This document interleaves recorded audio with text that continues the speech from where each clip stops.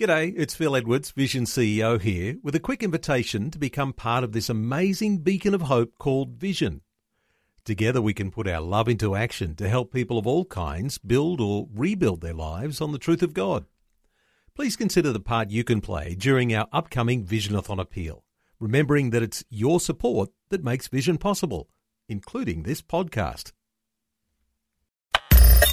Audio on demand from Vision Christian Media. History Makers. In the late 18th century, William Wilberforce was converted. Almost single-handedly, he broke the shackles of slavery. People there were just totally different. We are looking at the footprint of God over the last 2,000 years. History Makers. Since the Roman legion destroyed Jerusalem in the year 70 A.D., the Jewish people have a nation of their own. And he said, well, no, Randy, we're not all just faking it. There's a living hope, and his name is Jesus. And I believe that that's really why you're here. Christ died for us. History Makers. Hi, and welcome to History Makers. I'm Matt Prater. Today we're speaking with Pastor Newton Festus. We're going to hear a bit of his story today. Welcome along, Newton. Tell us a bit about where you were born and raised. Yeah, well, I was born in a city called Nairobi in Kenya. And I was born in a Christian family. Mm-hmm. I was raised in the slums of Nairobi, a very rough area. Ah, in the slums. So did your parents work? What kind of career did they have? Actually, my parents were ministers. My mom and dad were ministering in a church. They were pastors. So I am a third-generation pastor. Oh, wow. And at what age did you get born again? I got born again when I was 11 years old. I had an encounter with the Lord in it was a church youth camp, and I gave my heart to Jesus. Tell us how it happened. Well, I went in. I wasn't meant to be there. There was something going on, and there was some music going on, and plenty of people in a small room. So I walked in, and the preacher preached, and I felt like he was reading my life. And the altar was made, and I had a few friends in there. So I walked to the altar, responded to the call. I got saved, and I never looked back ever since. And tell us a bit about your teenage years. Did you always follow the Lord, or did you fall away for a while? Or? Yeah, so interestingly, a year later, to the time I got born again, I had another encounter with the Lord. I went to another meeting, and they were inviting people to be filled with the Holy Spirit. And I remember that time in a crowded, packed meeting in Africa. And, I responded again, and I got filled and baptized with the Holy Spirit. And my life just changed. And at the time, my brother was also ministering in schools and colleges, and they were very active. So over the years, I got involved into the same ministry, just ministering to kids to school and doing that kind of stuff since I was 12, 13 years old. Wow. And I used sports as well. I was a soccer player, so I used soccer as well as a ministry as well. And what about after school? Did you go to study, or did you have a career straight away? What did you do? Yeah, so with sports, I was a soccer captain. And soccer in Africa is a big sport, and so I knew I was going to play somewhere in Europe. And with that, you go into bad company as well. You sort of like slow down and you walk with the Lord. I knew I was going to play for the biggest club in the country, which I did, and I found myself playing in competitive soccer, like Premier League, sort of that kind of status in Africa. All my mates at the time were applying to go to Europe. Came to my time, they asked for a bribe, so that unfortunately they asked you to pay money for you to get into a competitive league. I couldn't do that. My conscience would allow me. So I ended up joining an accounting college right in the same time. The college was going through a revival in Nairobi, so they were having, meetings and overnight meetings, and the school was having this amazing move of God. So I found myself in that kind of university or college, and that's where I ended up meeting my wife. And we used to have teams going to Africa, to different cities and different villages to plant churches, doing missions in Uganda, in Tanzania. And I had another encounter with the Lord. That's where my full-time ministry was birthed. I didn't end up finishing my accounting degree because I started pastoring. I was, that early age. And I was involved in church planting missions, doing crusades and doing all kinds of stuff. We started doing campus crusades, which were very famous. We had a ministry at the time called Tales on Fire from the book of Judges. So we used to go and combine the universities and Nairobi colleges and do Friday night meetings. Yeah, so grew up from there, and then God started opening doors to other nations, and finally came to Australia. Well, that's a great testimony of a young guy who, has an encounter with God and starts ministry at a young age. You've obviously been set apart from the Lord for the Lord to do that. So what about Australia? How did that all come about? It's a strange story. One of those stories we're actually putting that in a book. We finally got married, and I was pastoring at the time in Kenya. I gave away, my ministry back in Kenya. And I was joining my wife. My wife was working as an accountant in the UK, London. So getting ready to move to London in 2008. And I went to prayer, 21-day fasting up. We pray in the mountains in Africa. And right up in the mountain, while praying one morning, I had a voice say, Australia. Never been to Australia. So I knew this must be God, because I never heard anything about Australia, never been to Australia. But my drama was my mother-in-law and my family, my wife's family, were waiting for me in London, I think a month after. So I said to the Lord, if you're calling me to Australia, speak to my wife, let her know, speak to her, convince her. So the following morning, I get a phone call from my wife. She's saying, I need to talk to you. I said, what's going on? She says, I was walking in somewhere in London, and I saw a brochure on how to migrate to Australia. And she goes, I know you're coming to London. Have you ever prayed about going to Australia? Because I feel we need to go to Australia. And all over the phone, I start to cry. And I say, sweetheart, I'm in the prayer mountain right now, and God spoke to me, and we're going to Australia. At the time, I was meant to be preaching in Singapore. I said, I'll be in Singapore in the next 2 weeks. So if we can pray about it, then see how we go. She said, I'm resigning next week. I'm joining you in Singapore. She resigned her accounting work in the UK. And she was in Singapore, and we went to the first church and in Singapore. In Malaysia, went to Malaysia from Singapore. The first church we went to, the pastor walked out and says, look, I have a book for you. The Lord has been speaking to us to give you a book. And the book was about Australia. Wow. And so, that's the whole thing started. Anyway, a few months later, we landed at the Gold Coast during schoolies with $400 and a pregnant wife with nowhere to live. We finally got established here in this country. Well, I've had the privilege of connecting with you in ministry recently, and I know that you've been pastoring Waterbrook Church.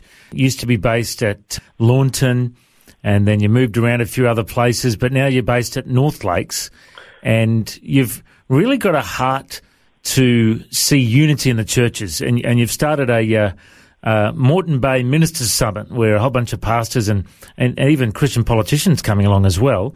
Tell us a bit about your heart for unity in the churches. Yeah, my heart is for the kingdom of God, and I believe we're moving from the church age to the kingdom age, where it's not about an empire, it's not about just denominations and churches, about the kingdom of God. Jesus said, John the Baptist says, repent, for the kingdom of God is at hand. The word repent is the word metanoia, which means change of mind.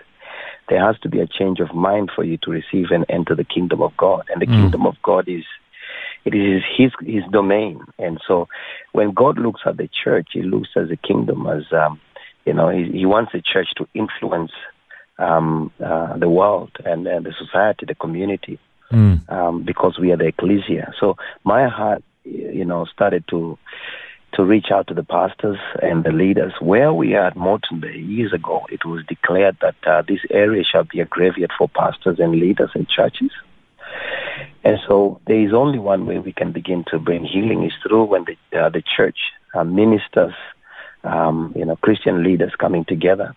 So we had this journey starting a few years back, but last year, we felt we just need to bless the city, and so we had a few pastors to come and a few politicians to come, and it's just building. And now we've had a couple of meetings now, and we've had so much favor with the community and the council. And we are trusting God to unite the churches, because it's not about the church, it's about the kingdom of God. It is His kingdom, and this is His church. We're just different parts of the body. I just totally agree with what you're saying, and I believe we're coming into this season where it's not about the denomination or the name on the church, it's about the kingdom of God, and we all need to be partnering together. We need to be locking shields together against the enemy, and, the Bible says where there is unity, the Lord commands a blessing. I just love your heart to gather ministers and pastors together and be in unity together. And I know you're also very passionate about missions and preaching among the nations. Tell us a bit about where the Lord has opened doors for you to minister around the world.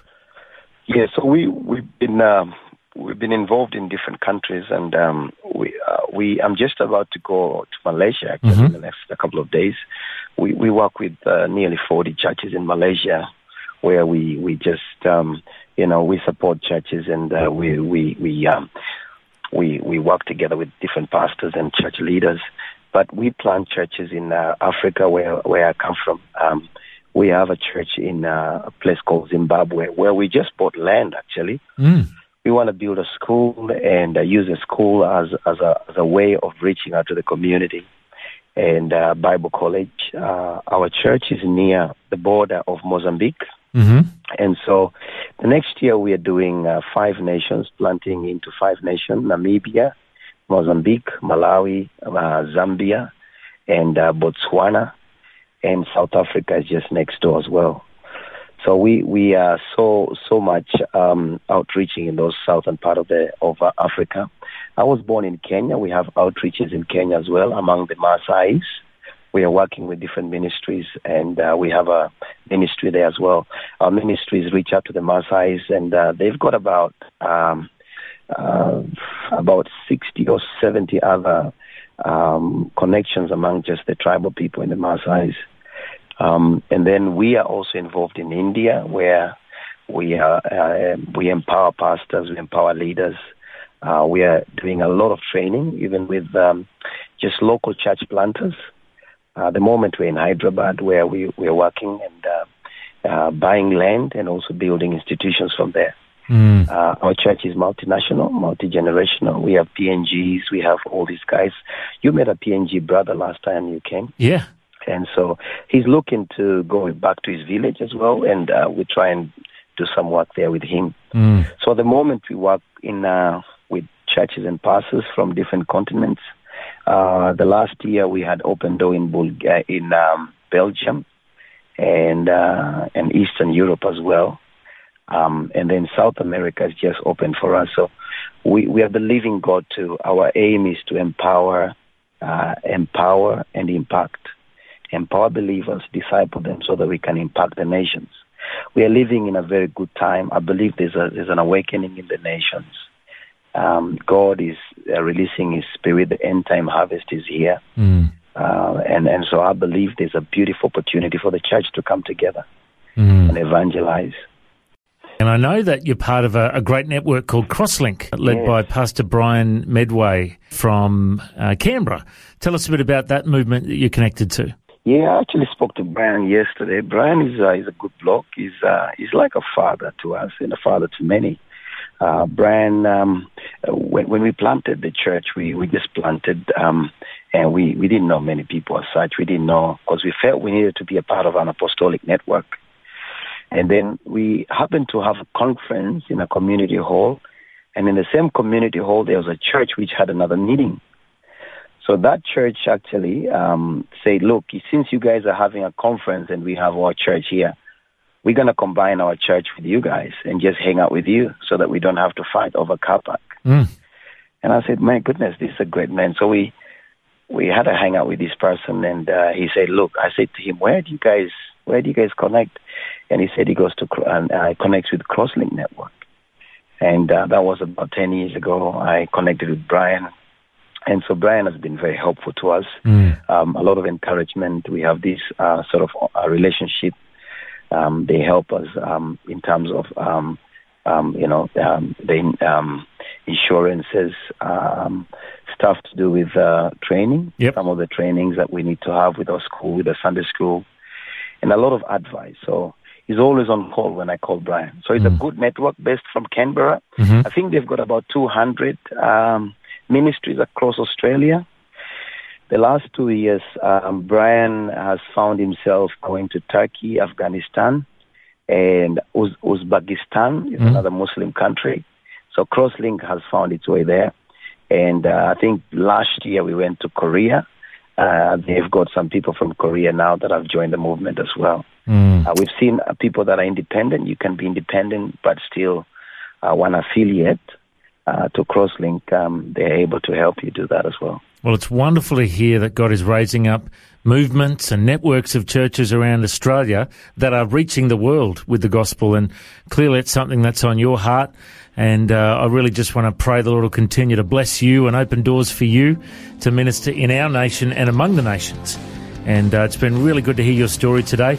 Pastor Newton Festus, it's been great to talk to you. I reckon you're a history maker. Thanks for your time. Thank you, Pastor Matt. God bless you. Thanks for joining us on History Makers. If you'd like to listen to this interview again, just go to historymakers.tv. There you'll find links to Facebook, Twitter and Instagram. You can subscribe to our iTunes podcast or check out our YouTube clips. History Makers is a faith-based ministry and we appreciate all of your support. The vision of History Makers is to share the good news of Jesus all over the world. If you've got a suggestion of someone we can interview, send us an email, info@historymakersradio.com. God bless you. Have an awesome day. I'm Matt Prater, and why don't you go and make history? History Makers. History Makers is proudly sponsored by Bible League, who serve the local church and other partners around the world by providing Bibles, scripture materials and training to help people meet Jesus. They provide God's Word to a lost and needy world. Bible League plants Bibles in prisons, among persecuted Christians and in poor nations, bringing the love and light of Christ into many people's lives around the world. Make history today by joining our friends at Bible League and planting a Bible that will help someone meet Jesus. Go to Thanks for taking time to listen to this audio on demand from Vision Christian Media. To find out more about us, go to vision.org.au.